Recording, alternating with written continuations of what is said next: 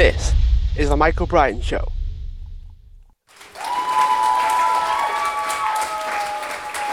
Hi everyone, welcome back to the show, and today I'm joined with Wendy Kaplan, who is... Reel them off, Wendy.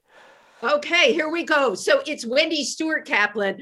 I am an actress, a model, an interviewer, a podcaster, an MC, a stand-up comedian, an author, and a filmmaker. That is quite the CV or Rolodex of things that you have, which actually sparked my initial question to you. Is that something you've always been, this creative, juggling lots of different things? Has that gone as far back as childhood, as far as you can remember, or have you had to learn it? Well, that's a very interesting question. Let's just say as a child, I was not particularly creative, but I always told my mother that I was going to go to Africa and I was going to be a model. And I remember saying this as a little kid. Now, I was a little kid growing up in the Bronx, which was great, very working class area. I was a little kid with big dreams. So maybe, you can call my big dreams creative. My mother had been a model, a well-known one, but she gave up everything to marry my father, be a homemaker. That's what a lot of people did back in those days. I had these big dreams of glamour. Even as a young child, I could see myself on runways. Isn't that weird? I also saw myself in Africa working with people and working with animals. Now, I don't care if you do believe in being able to prophesize the future or not. I could see it. And I just didn't know how I was going to get to it from the Bronx, but I did. And ironically, to your question, that creativity really started to blossom and thrive. I would say, like, as I got out of my home after high school, or I don't know what you call it in the UK. It's not high school. What do you call it? Upper school? Or there's primary school, which is sort of up to around 12, 11, and then high school is sort of teenagers up to about 16. So you do have high school. That's when, it started to hit me that there might be a bigger world out there. And by the time I hit college, I hit the ground running. I can honestly say to you, I had no idea I was going to go into acting. I knew I was going to be a model. I had no idea that I was going to end up writing a book. But if you pursue your dreams, and I tell everybody this, even if you have the first two things you want to do, it is amazing because the essence of who you are will prevail in the end. You just got to go with it. And you can't go by what other people's standards are. Honestly, my mother wanted me to just when I left high school, she said, you might want to think about working for the phone company. And I tell this story because that for someone like me, oh my gosh, that would have been like death, but my mother, like all mothers that love their kids, wanted something that would be safe and secure for me, or the saying was, so you have something to fall back on. That was a very big saying, but you know what? There was no stopping me. I applied to college and knew I was going to major in anthropology. What a crazy thing to major in. You can't get a job in anthropology. No. But the irony, Mike, look at what I do now. I make documentary films. I'm a member of the Explorers Club. I've been to Africa 5 times. I make films about the people and the animals there. At the Explorers Club, I love being a member there. I give the tours in the club, which there's 3,400 people in the world. These are scientists, anthropologists, archaeologists, people that push the boundaries of land, sea, air, and space, astronauts, people that are going up into space. Well, how does, Wendy Stuart Kaplan fit into all of that? The curiosity, the creativity, and the curiosity have always been there. I have to ask this as well. Way back when, did you do like child beauty pageants when you imagined yourself being on stage, or were they not quite around then? I think those were always around. I remember there was an amusement park near me, Miss Palisades Park, and I'd see all these little 7-year-olds, their frilly dresses, the banners, the hair, the crowns.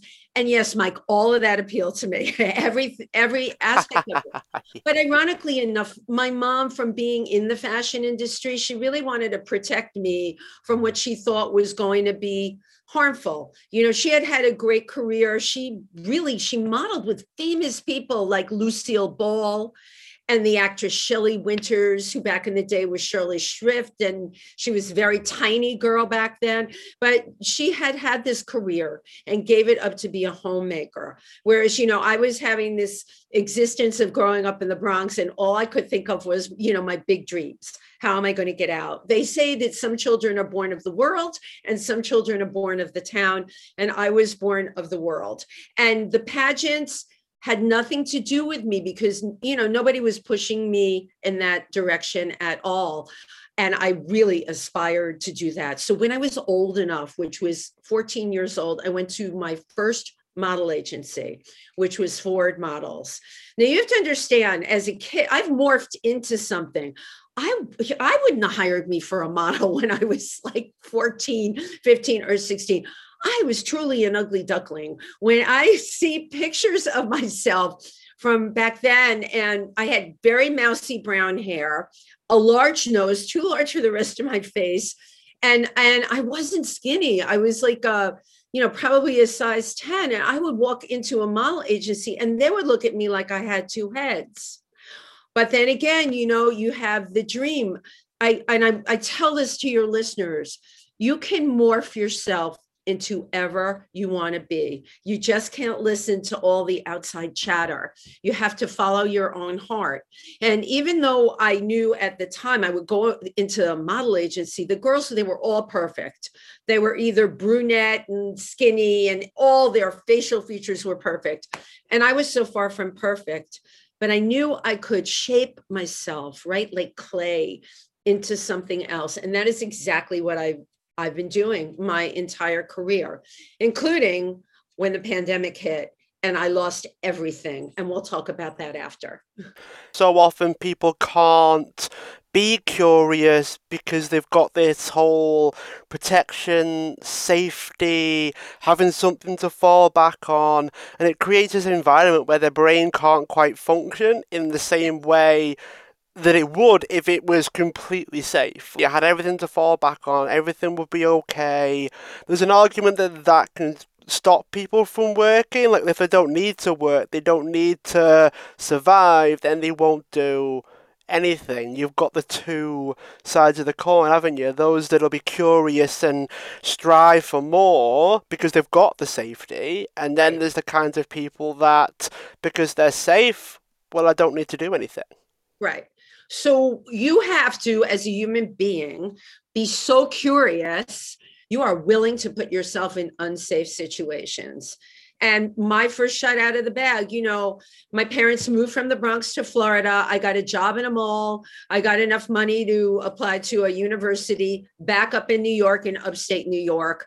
And ironically enough, I had no idea, but they had a study abroad program in Africa, of all places. All right. I found that out when I got in there, and I thought to myself, oh, I'm going to apply to that program.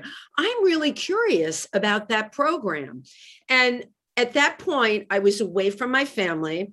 It's very important, you know, not that it's a good thing to be away from your family, but often we have this buzz, right? The thing that runs through your head. What do you need it for? You can go and do something safe, something that, you know, that you'll fall back on, something that will always produce a paycheck. But at what point does the light bulb go off in your head and say, no, no, no, no, no, no, no, I can't do that. That's a trap for me. And as we all start to discover ourselves, and I was lucky, I went away to college, and that's when it happened, right? There were no safety nets. How to make new friends, new school. I find out about this program to study in Africa through the Black Studies department. Well, I wasn't taking any courses in the Black Studies department, but I had a boyfriend who was a filmmaker who said to me, listen, you're in anthropology. I'm a filmmaker. Let's apply. I'm like, we're not going to get in. He said, let's do it anyway. So that was my mother's voice in my head. You're not going to get in. Why are you going to get in? We applied. We not only got in, but weeks later, I found myself in a village called Ife. in Nigeria. And that was the beginning, Mike, of that curiosity really blowing through the roof, because I saw things that I could not explain. I saw a way of life that I couldn't explain. I had no, not only no safety net, nothing, no comfort zone, no McDonald's golden arches, nothing. The college was probably, the University of Ife was probably the most familiar thing because it was a university. But even with that, our outside activities, I became a member of the Palm Wine Drinkers Club. We would go up to a hut. Oh, it's fabulous. Well, and for those of you who don't know, and I'm sure many don't, I didn't know what palm wine was. It's like moonshine here. We would go up to a hut in the mountains where, people who were living up there, they didn't have running water. They cooked on the open fire. I can still, talking to you now, I'm smelling that open fire. And we would drink our palm wine up there, and everybody would have things that they wanted to talk about. So it was about camaraderie, just like going to a bar and having a beer with your friends. But here I am in this remote country doing this with local people. Again, people from the Yoruba culture. Some at the university, they did no English. But when I would go into the towns or the villages around there, nobody knew English. And I had to learn Yoruba. And I'm so proud of myself. I did learn enough to get by. Like Odabo means, hello. Kinia Ruko Re means what is your name? I was once again curious. I wanted to learn more about the language to converse with the people.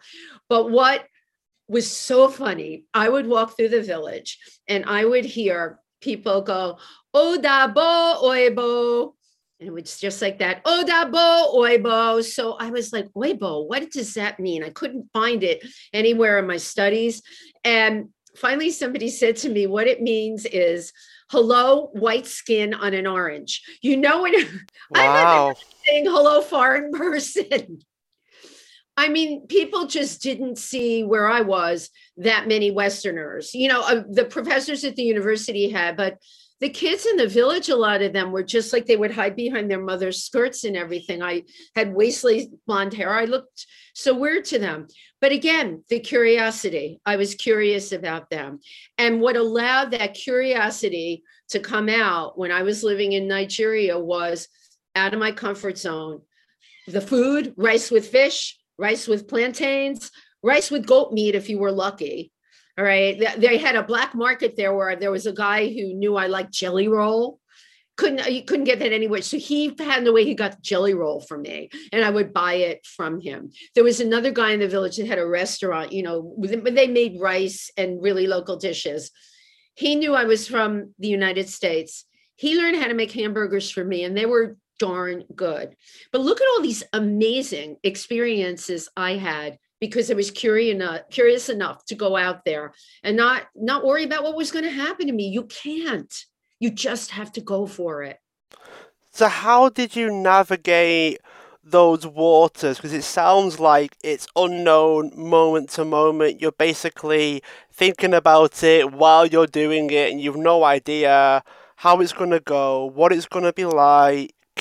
What's your thought process around the individual, like not knowing what's going to happen?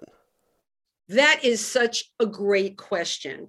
Okay. And I can tell you, it's learning as a human being to listen to your heart, listen to your own inner voice. All right. And those other thoughts that creep in, because I've mentioned them, you really have to be able to block them out. They're of no use to you. All right. What the heck am I going to do if I start with what if? What if that? What if I get sick? What if, they had overthrown the government when I was there? That was scary. But I didn't allow myself to think, oh, what if I get taken hostage? I was in the northern part of Nigeria at one point where the Boko Haram are, who they're under a different name now, but those are the ones that kidnapped all those Nigerian schoolgirls. I was walking around that town with my waist-length blonde hair with not a care in the world. And I would see them go, they rode on horses. They had sabers on the side and their heads were all wrapped. You could only see their eyes. They had their heads wrapped in cloth. And not for 1 minute did anything go off in my head that made me feel like I had to be afraid. It is fear that stops us from doing what we need to do. It is fear that stops you from listening to your inner voice. Okay. I was out of my comfort zone. I didn't have a choice, Mike. I had to go with my heart and my instincts. And I have to tell your listeners this, the most important thing that anyone can do is really develop those instincts that we are all born with them. But you know, when you have a hunch about somebody or something or a bad feeling, you absolutely go with it. Nature has made all of us so very efficient. We are born with that. I have a friend that my friend Daniel Simmons, who I love to death, but he is the most non-spiritual person. And he, always says Wendy and her mumbo. I'm sure we all know people like that. Wendy and her mumbo jumbo. But you know what? I have made things go well in my own life, which is not to say I have bad things happen. We all do. We're human beings. But you know what? It's got to do with how you react to the thing. And it's got to do with what your own gut tells you. At this point in my life, I am completely going really by my instincts. And a lot of the time I have to just block out that outside chatter because it's not going to help me. Listen to your heart, listen to your mind. It won't lie. Is useful how you actually describe it to sort of weed out the things to essentially like use while you discard the rest? Is useful the phrase that you've used? Useful is the phrase. And while we're talking, my big confession here on your show today, I read a lot of those self-help books, the reputable ones, like The Secret, and that the whole series that came with that. Mark Stephen Puller has, he's from your neck of the woods. I forgot where he is, but he's not far from you. And he has a book out, Tips to Create the Life You Desire. Why do I read these books? I like to read books of people that have been through any kind of challenge in life and then wrote a book about it because I feel all of us can learn from those people. And I really take that information and use it because all of us, people come up to us and everyone's always telling you what you should do or their opinion. And I always think, consider the source. You have to consider the source. What has that person been through?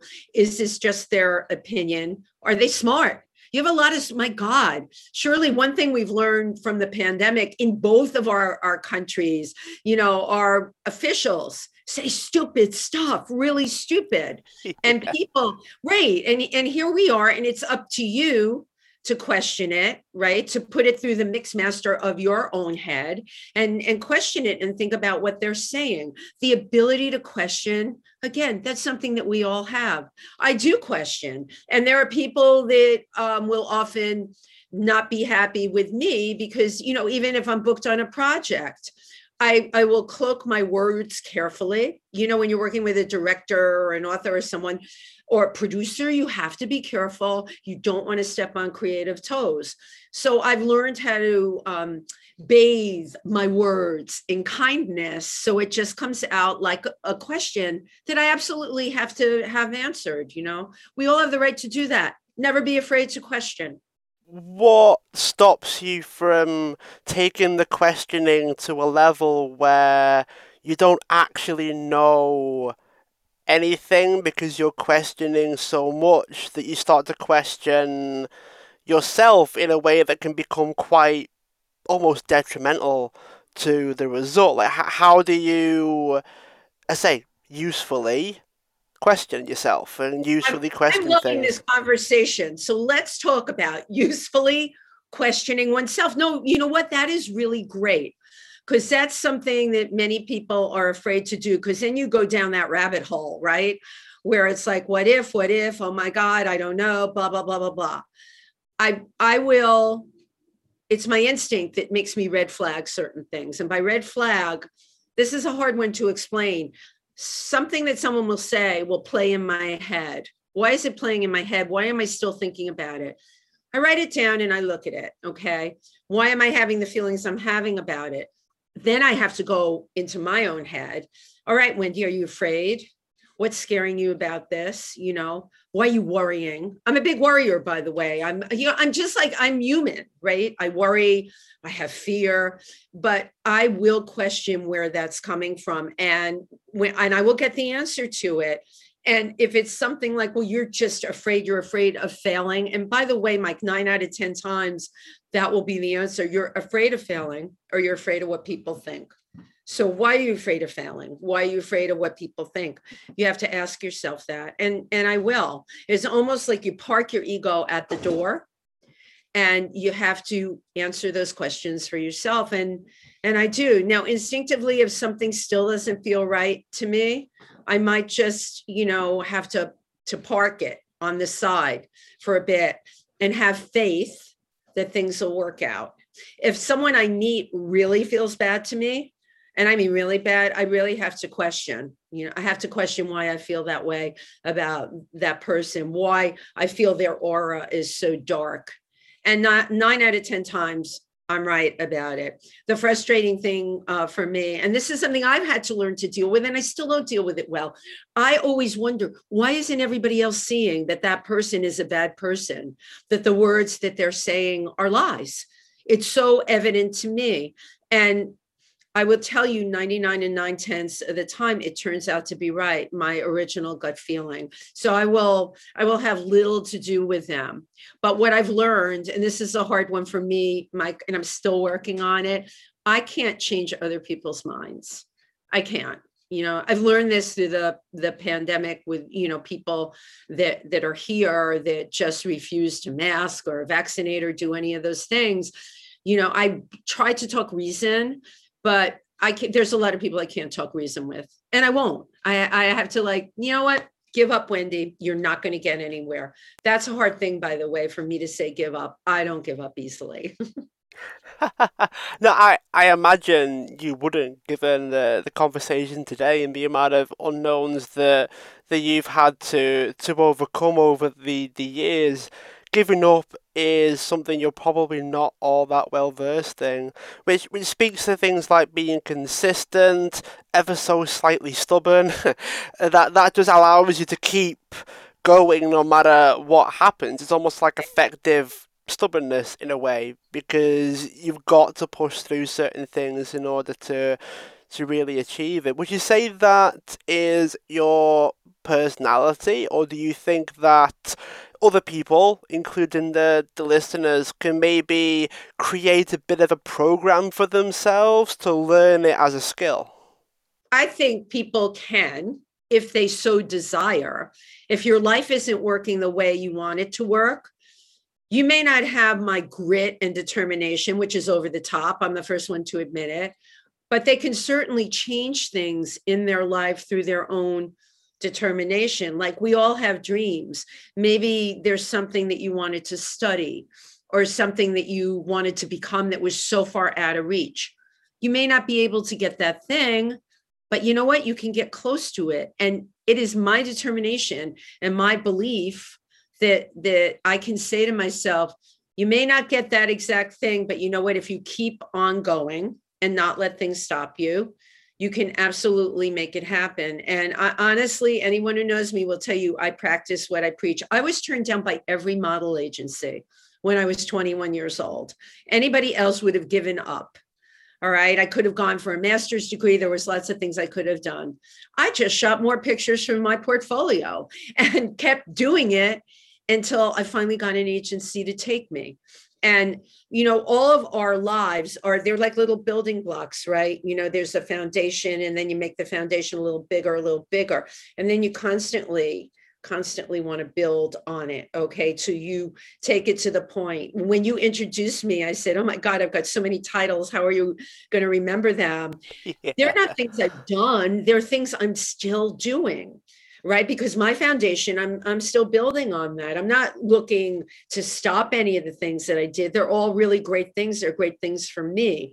My philanthropy, I try and use every single thing that I do as a platform for humanitarian causes, which I'm one of the people that helps run an LGBTQ in the tri-state area for a non-for-profit. I make no money doing that. That's one of my causes. The films that I make with my husband are about raising awareness about gorilla and chimpanzee rescue in Cameroon because they're being poached. My knowledge that I get from being a member of the Explorers Club. Last night, I got to meet an incredible speaker, thank God, in person, because all of our lectures have been live. Now we're having amazing people from all over the world come again. This guy runs a foundation for giraffes. Did you have any idea, Mike, how often they're being poached? I didn't. No, no, no idea. Right. I'm so busy thinking about gorillas, chimpanzees, and rhinos, right? I wasn't thinking about a giraffe, and it's terrible what's happening. And their giraffes are in large parts of Africa. This person raised my awareness. I connected with him. Maybe there will be an opportunity for me to have him on one of my podcasts, okay, or a show that it is my goal to develop about interviewing explorers that are making huge differences in the world. But you see, your mind has to be open, and then we're back now to that creative process. You open your mind, you open your heart, and then your creative process and the curiosity that led you to the thing is allowed to shine through. One of the things that I want to touch on very quickly just before we sort of move the journey on a little bit, which is fascinating, by the way. I'm so glad I can just sit and listen because this is amazing. Thank you. One of the things that really perked my interest up was your ability to ask helpful questions. Someone said to me many years ago is a lot of people ask themselves questions that they don't actually want to hear the answers to. So if you picture, you ask the question, your brain gives you the answer, the amount of times people say, oh, why me? Why has it happened to me? And there's probably a little voice that gives you the answer, and you don't like what that answer is. What sort of questions do you use that give you the answers that actually drive you and push you forward? I ask myself questions like, why are you doing this? Why is this important to you? What's your final goal? What do you want to get out of it? Is it ego driven? The ego can be, by the way, a bad thing. All right. So where do you want to be? And my big thing is end product. I'm a Capricorn. I climb mountains, but I don't want to keep climbing and not getting that gold ring off the merry-go-round. I have to ask, not only what am I getting from it? For me to get what I need to see the results in somebody else. Whether I'm interviewing somebody and that interview is great, and that person that I'm interviewing is speaking gems that I know are going to help people, or, in general, when you start to question yourself, you will find that some of the answers are kind of ugly. And as a human being, you have to be true to yourself and say, why do I dislike this person so much? People will say to me, oh, just forget about them. I have a hard time forgetting about them. And that's my bad, Mike, honestly. So I have to work on that. When I have the thought of that person and I think the bad feelings towards them, I've learned this technique. You have to replace it with a positive thought. So replace the negative thought about the bad person with a positive thought about a good person. So much of this is really training your mind. And if you read any of the books like The Secret or The Magic, any in that series, there's a lot of that in there. But reading is one thing. You need to learn how to practice it. And say to yourself, what is that feeling? Why do I have that feeling? One of the things I've learned, you can replace the bad feeling with a good feeling. That is not to say there are not days I wake up and, this time has been particularly challenging because we talked about safety nets. When the pandemic hit, every safety net I had, a career that I spent decades building, everything about who I am and what I'm about got blown up.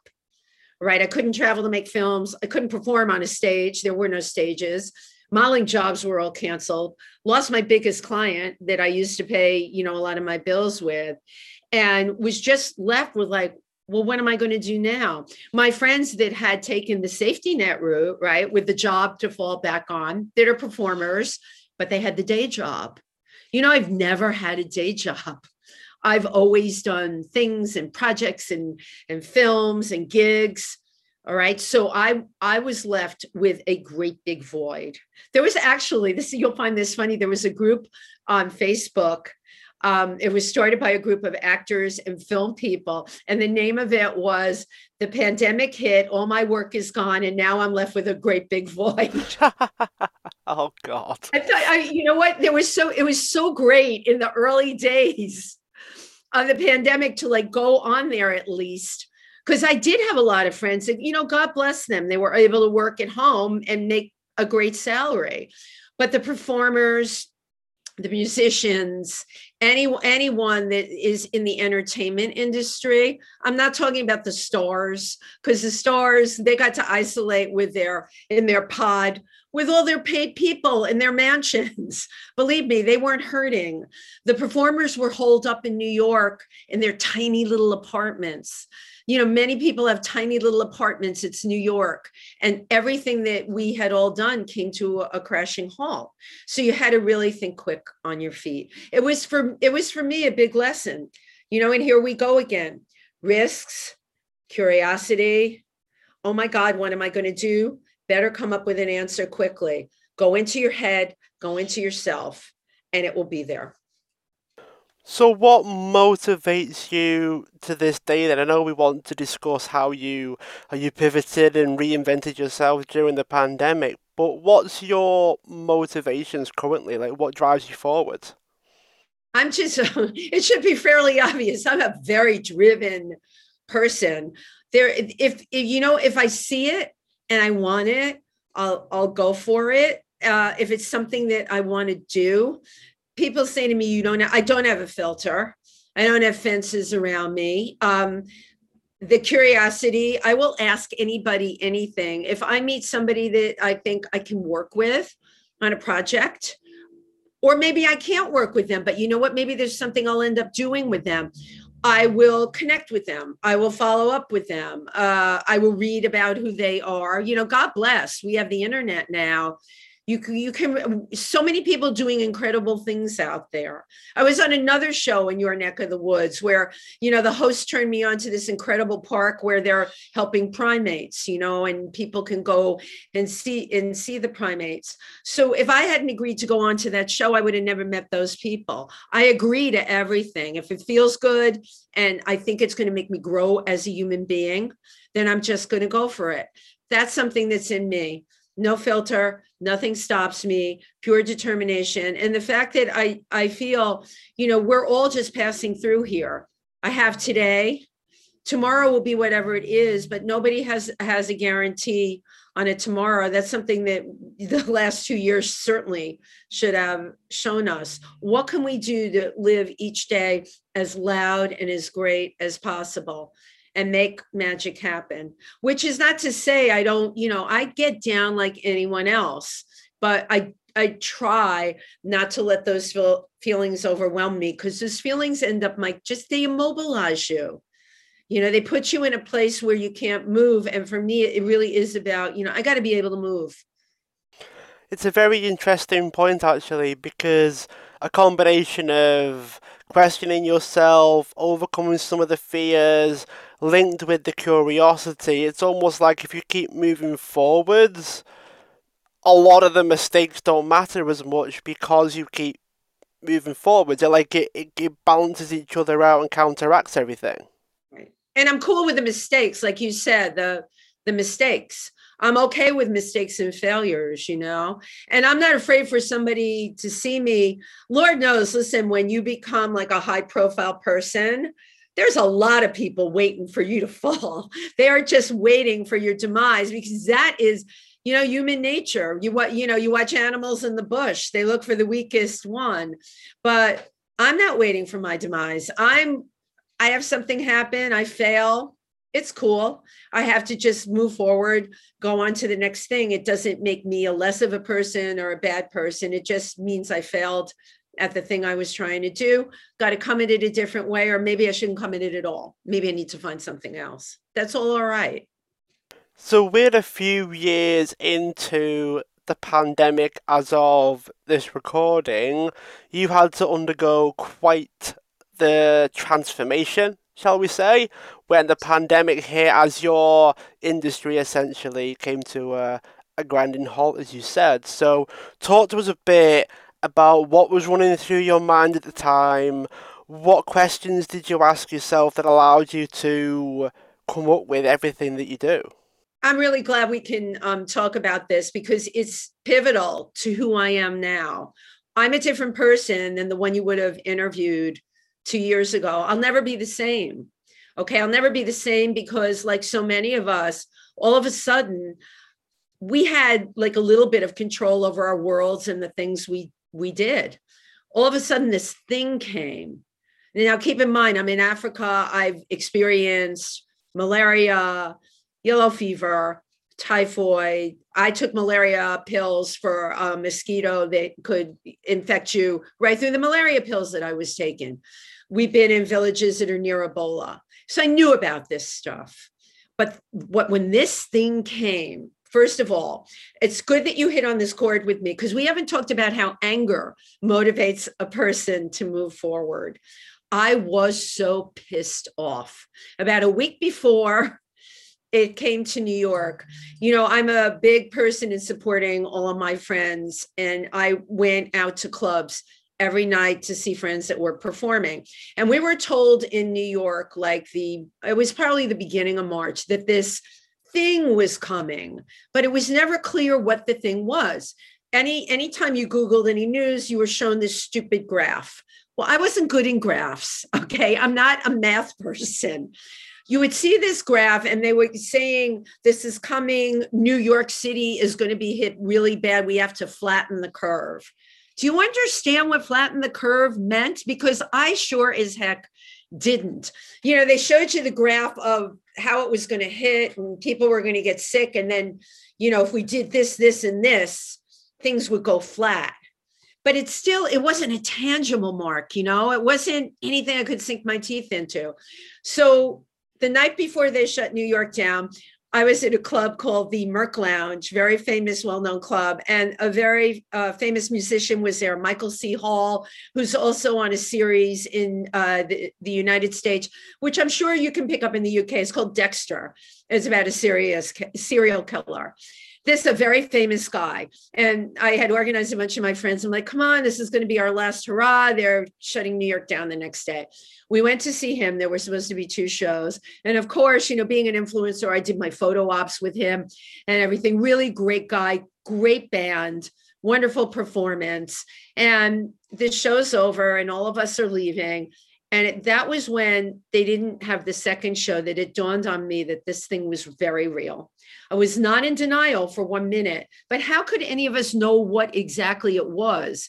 I mean, the only viruses all of us in the world have ever really dealt with, the flu virus, the cold virus, a stomach virus. I'm sure as a kid growing up, you experienced all of that. Me too. But this was a different kind of virus. And even with all my knowledge, and I have a lot of it, I couldn't wrap my head around it.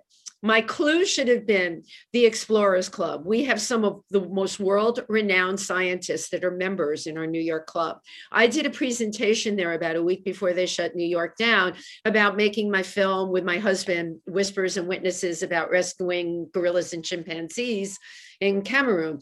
And I'm very well liked at the club. And my speaking wasn't well attended. So I called up a bunch of my friends and I'm like, how come you didn't come? And they said, I don't feel comfortable being in the room I was in. The Apollo room was very low ceilings and crowded. And they didn't feel comfortable coming because this virus was coming. And my husband and I remember both of us saying, my God, don't you think they're overreacting a little bit? Well, because they're scientists, they really understood viruses.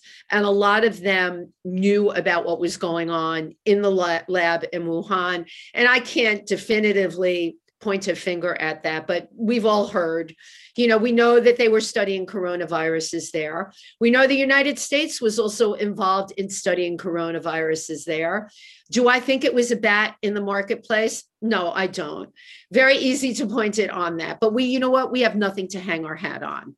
Obviously, these scientists that studied viruses that were members of my club knew a lot more than I did. So March 12th, they shut everything down in New York. And the reality of it really started hitting me.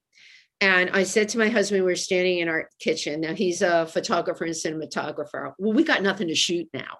And I have no job I can possibly do. And I watched every client, every booking, every future booking I had out the window. We're talking like watching thousands of dollars gone. And in my kitchen, I said to him, we have to come up with something. And I said, I know, we'll do a cooking show. And he said to me, but Wendy, you don't cook. Exactly. And that's how the idea for Pandemic Cooking with Wendy was born.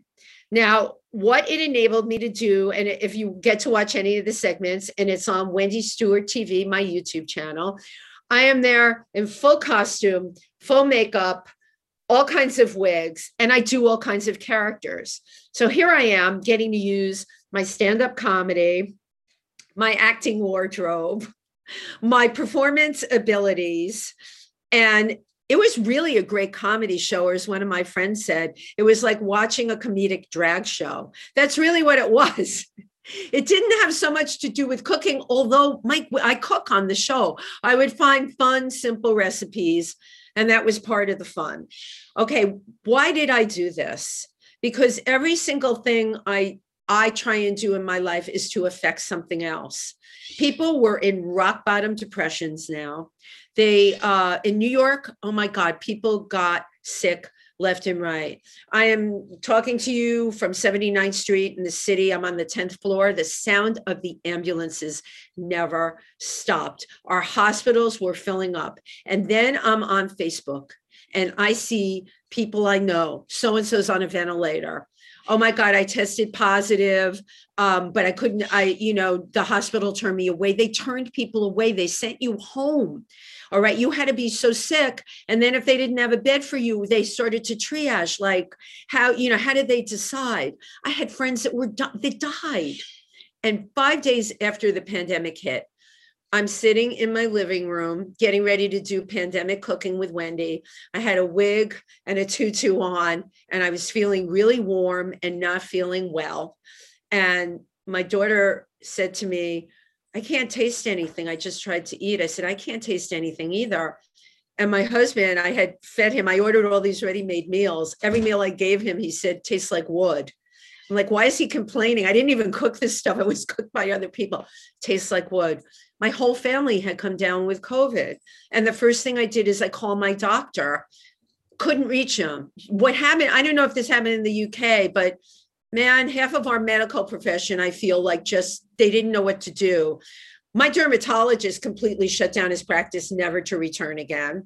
My primary care doctor called me back after 2 days and prescribed azithromycin for sinus infections. I'm like, how could all three of us have sinus infections?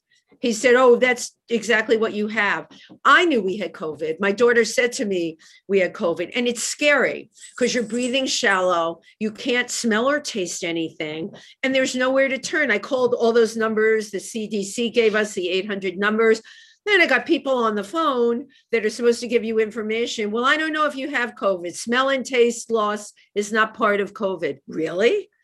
Are you out of your mind? So this was the very early days and the beginning. Well, you know what? I had that tutu on and that wig on, and I got up and I shot yet another episode of Pandemic Cooking with Wendy, because I thought, if I'm going to pass out, it's going to be my own kitchen in my own home. There's no hospitals that would admit anybody anyway. You had to really, really, really be sick. And guess what? We made it through. And I continued to shoot the show. And the best part of Pandemic Cooking with Wendy for me was the comments that came from all over on Facebook. Hi, I've been sick for 2 months. I love seeing your show. I've subscribed to your YouTube channel. Thank you for making me feel better. You made me laugh today. That was the whole reason behind it. I wasn't like discovered for the next TV series. I was out there actually helping people every day. And there's a group I interviewed called the Golden Gays. I had them on my entertainment show, and I have to quote them, and I always give them credit for the quote. They said, entertainers are also the essential workers. And we are. We had to keep the spirit going. I mean, the amount of depressed people, even now, no one is dealing really with the emotional effects of this. All right. Myself included. All the ways I earned money had totally stopped. So it occurred to me that there's other things I can do. And I started doing people's podcasts, guest hosting, being a guest, because Lord knows, as you've already witnessed, I have a lot to say about everything. I can talk about my book or the films that I make. I can talk about living my entire life in New York. So I started doing people's podcasts. And then in January of, my God, it's only a year ago, I came up with the idea for an entertainment show at a restaurant that helps performers all the time. They have a cabaret room. And the show is called If These Walls Could Talk. And myself and my co-host, Tim Moss, bring on people from all over, musicians all over the world, because we can, right? Because it's on StreamYard and it's a podcast. So started doing that and really started honing who I was as an interviewer, because as you know, you're getting people from all over, other than what you read about them online. It's not like somebody that you know or you're meeting in person and can get a vibe from, right? You and I today are one-dimensional. All right, we're flat screened, but we're not really one-dimensional. Okay, we're having this incredible conversation. So for me, it was learning how to use another medium to communicate and be able to help people and ultimately help the world. What were some of the biggest lessons that you learned about yourself during that time, and how can other people learn more about themselves as well? So my hope is that some of the biggest lessons for you are things that other people can probably take with them, but then if you can recall a process or a series of moments, I suppose, where you had to sit down and really think about what you wanted to do, that might help people as well. So what would you say to that? Well, it was largely self-motivation. Remember, I had people up at, my husband always says to me, I sat around and waited to be booked. Not that I sat around, I'm this creative person, but yeah, it was, my agent would call me or a friend would call me. And, I had a certain way of doing things. And I knew I would hear from a certain amount of people that would get me things, or I'd be able to connect with a certain amount of people. I completely couldn't do that anymore, could I? Here I was in my lonesome in my apartment, isolating with COVID on top of it. I had to not only tap into that self-motivation, all right, but I had to really start to allow thoughts come to my head. Instead of feeling sorry for myself about losing my income, which was really scary, losing my ability to be out there. Remember, I'm a people person, I'm a performer, I need an audience. I had to shift the way I thought about things, which is possible for any of us to do, except I know friends that didn't do that at all. And I still know people that still think it's going to be the way it was before. I can honestly tell you it's not going to be the way it was before. Nothing that we knew will ever be the way it was before. And that's not necessarily a bad thing. All right. The world has gone through this together. My God, how many things can you say that about in our time that we're experiencing the same thing?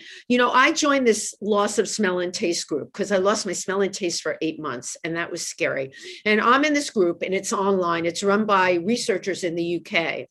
And I'm meeting people from Pakistan. I'm in touch with people that speak English in China, from all over the world. We have this common denominator. We're sharing notes. This is what I did to bring my smell and taste back. The medical industry, when you ask them, they're like, I don't know, we're not really sure why it happens. I can tell you there's something called smell training that was brought out by these researchers in the UK using essential oils and literally sniffing it every day for periods throughout the day. Eucalyptus, lemon oil, and there's one more. It might be lavender. We're talking very strong scents. For whatever it does, and they don't know why it works 100%, it kicks off stuff in your brain. All right, so now we're really in Brave New World stuff here. But you know what, Mike? Did any of us have a choice? I would tell people what you learn from this, to thine own self be true. You had to really start to look within and see how you were going to navigate these times, because these are times like never were before. I also believe, though, these are brilliant times to be able to start anew. What have we learned? Well, maybe there's something that you always wanted to do. Guess what? Go for it. It's out there. You can go for it. All right. The world's in a different place. The world certainly, I mean, it's topsy-turvy. Politically, don't even get started. And it doesn't matter which part of the world you live in. It's a mess. There's nobody out there that doesn't agree that it's a mess. You got to say to yourself, what can I do to make my individual life better? And guess what? By doing that, you're going to help all the people that you come in contact with. It's not selfish to make your life better. It will help a lot of other people. There's a lot to unpack regarding like the individual responsibility, I guess. And it's almost like if everybody took steps to improve their own life, then the world improves. There's a real sense of like, well, if we look after ourselves a little bit, if everyone does that, that's everyone improved automatically, isn't it? Right, right. You have to believe, though, that that's possible. So for many people, that's a hard pill to swallow, so to speak, that by their own self-improvement and being positive, they can affect other people. I learned a long time ago, because I went through the AIDS epidemic too, that I can't fix the world. As a little kid, I thought I could. When you're little and you donate to all these animal organizations, mine was one where they were saving baby seals, and I would send $1 donation. I remember doing this, thinking my dollar would help the baby seals. But you know what you learn? No matter how big your donation is, you can't help all the baby seals. You can't change the entire world, but you can affect the people that you deal with. When I did pandemic cooking with Wendy, just to get a comment that I brightened somebody's day, you know what? That's enough for me. That's huge, actually, when you think about it. Making somebody's day better. That's a really cool thing, because if their day is better, my day will be better too. That's just the way it works.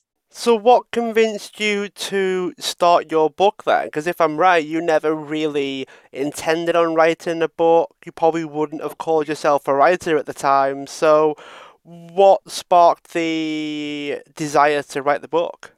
So I came to New York in the late 70s, early 80s, and I have over 200 photo albums of everything that went on in my life. The way some people journal. I never thought of myself as someone that could journal. I wrote poetry for a long time, but I never took that seriously. Never wrote a journal, but took tons of pictures, and I've been in New York for decades and still going strong. There's not a ton of us. There's a site on Facebook. I'm a New York dinosaur. I'm a New York dinosaur. I'm definitely part of that group, and celebrities of the 80s and 90s. I love these groups on Facebook because they're great, because there's a ton of us around that are, still writing, still performing, making incredible art. And it's wonderful to be able to get it out there. I never expected to write a book, but when people started knowing who I was and the experiences I had had, coming to New York, modeling, getting turned down by every agency, trying to get into Studio 54, turned down there every time. When I read my own book, it's like, girl, you were turned down for so many things, so many times. And I realized it's not a memoir. It really is a book about inspiration. It's about having every door shut in your face and just finding another door, one you can walk through. One that you knock on, it just opens up and you can walk through it. So I wanted to tell those stories. And a couple of my friends said to me, you really should write this. I had no idea how to do that, how to organize, write thoughts for decades. I had the photo albums, but that was it. And there were so many memories with so many drunken nights in clubs that were all fragmented in my head. I couldn't remember half of them. I would look though at the pictures in the photo albums and go, oh my God, I remember that. So I thought I could write a really funny book, except I wasn't a writer. So I thought, and this is the way the universe works. A friend of mine said to me, you need to get a proposal together. So I had a person who was living with me at the time, who was a producer, who was a friend at the time. And she said, I can help you get the proposal together. And, she typed up like a bunch of little sample chapters, but from my words, I spoke and she typed them. See, I didn't even realize that's a technique you can use to write a book that works great for people like me. And, we sent the proposal off and we didn't get back any responses, or we got back responses not what we're looking for right now. At the same time, ironically enough, my daughter was working for a literary agent and she came home with a pile of books in a shopping bag. I go, what are those? She said, well, they want me to look through these to see which books they might consider. So that shopping bag with all those books sat in my bedroom the entire summer. She never looked at any of those books. And right. But I tell you this story because this is a story of inspiration also. If you're a writer out there and you're sending your books off to have them looked at, there may just be like some intern that gets sent home with them and those books never get seen. Don't give up. You believe in your project. You don't hear back in a certain amount of time, find another agent, right? Send your book to another agent. So I was seeing kind of how things worked. And I thought, all right, I've got these sample chapters. I called up a friend of mine that was a published author. He was well known. There was a woman that had 16 separate personalities. Her name was Sybil. She is world renowned, schizophrenic artist. They'd made movies about her. My friend, Patrick Sirachi, wrote her life story. So he was the only person I knew that had a literary agent. And he's like, I told him what I had. And he knew me from the Studio 54 days. We used to go together. He said, you know what? Send me what you have. So I did. And he called me back and he said, I think this is hilarious. I think it would make a great book. He said, I want you to see my agent. So he sent me to see his agent, Mimi Strong. And I left, my chapters and proposal off with Mimi Strong, who called me up. She said, this is hilarious. You don't have a book. I said, okay. She said, but I have somebody I think you can work with that will help you create a book. I'm like, a ghostwriter? I don't want one of those. She said, no. She said, what you will do is you will converse with him over the phone. He'll put it in a tape recorder. He'll get all of those thoughts like that I'm telling you about Mike that couldn't quite get together. David Wallace put those thoughts together for me. And it was only my words. And there it was. It came together on paper. He was in Palm Springs. I was in New York, 9:00 in the morning in New York, which was 6 a.m. at Palm Springs. We would get up and work together for an hour. And that is how She's the Last Model Standing came together. Wendy, Stuart, Kaplan with David Wallace. This book would not exist if he hadn't have worked with me. And now I've learned more and more. Whenever you hear about all these celebrities that have a book out, they're not writers either. They've gotten somebody, hired somebody to help tell their story. Here's the irony, though, of all of this. I wasn't a writer when I wrote the book. Now people are hiring me because I'm so big in social media and I've learned how to write. My God, I went from comments on Facebook to, posting on blogs to doing interviews where I get the questions. I'm writing the answers. They get published. I wrote the interview. My God, I write pretty damn good interviews. And now I've taken that to do that with other people. Like I could interview you and write a real kick butt piece about you, Mike.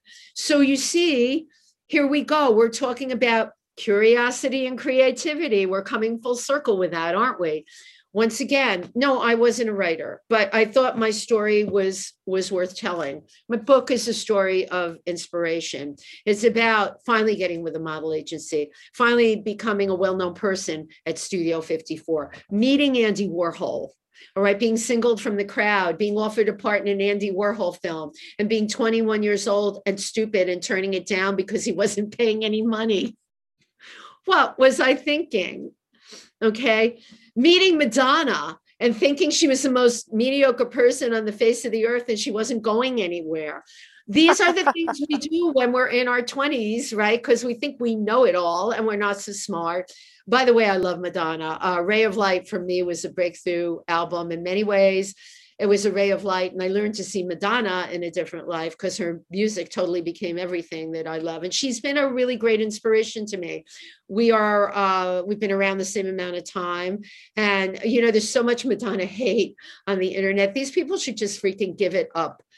She is a major, and it just ends there. She's Madonna, whether you love her or hate her or whatever. Anybody that can influence the world to the way she has, give it up for the girl. So I wrote a book about the trials and tribulations of my life, and on the back cover it says, when I talk about everything I've done, it's told in a Kathy Griffin-esque style. Kathy Griffin's a very well-known comedian with humor, untarnished by malice. And that untarnished by malice is no matter how bad it is, and I've got a million bad stories here. I mean, I got my start as an actress in a wet t-shirt contest in a film where like they didn't feed us, the hours were ungodly. And I still remember the director and producer Lloyd Kaufman from Troma Films yelling at midnight, "Okay, hose them down." To this day, I remember, oh my God, the hose with the cold water for the wet t-shirt contest. But you learn to make lemonade out of those lemons. And I tell these stories, and these stories are all in my book, She's the Last Model Standing, which you can get on Amazon or you can get the Kindle edition. But I'm really proud of that book because I'm proud of what it says. It's a real story about a real girl trying to do real things that could be anybody, and how she triumphed to get all the way to now. And here we are. Well, today has been fascinating, very interesting. I'm going to have to spend a while to process all of the answers and pick out some of the words of wisdom there for sure. Wendy, it has been incredible. And if people wanted to check out the book, that's on Amazon. But if people wanted to enter your world a little bit more and really find out what you're all about, I'm assuming you're on social media and websites. I'm all over social media. So I'm going to give you all my handles. You can find me on Instagram under She's the Last Model Standing. You can find me on Facebook under Wendy Stuart, Stuart. You can find me sometimes on Twitter. Not my favorite medium for no reason other than it's just one more thing that I'm supposed to do. And under Twitter, I'm under Wendy Stuart. And then, of course, there is my YouTube channel, which is really my pride and joy.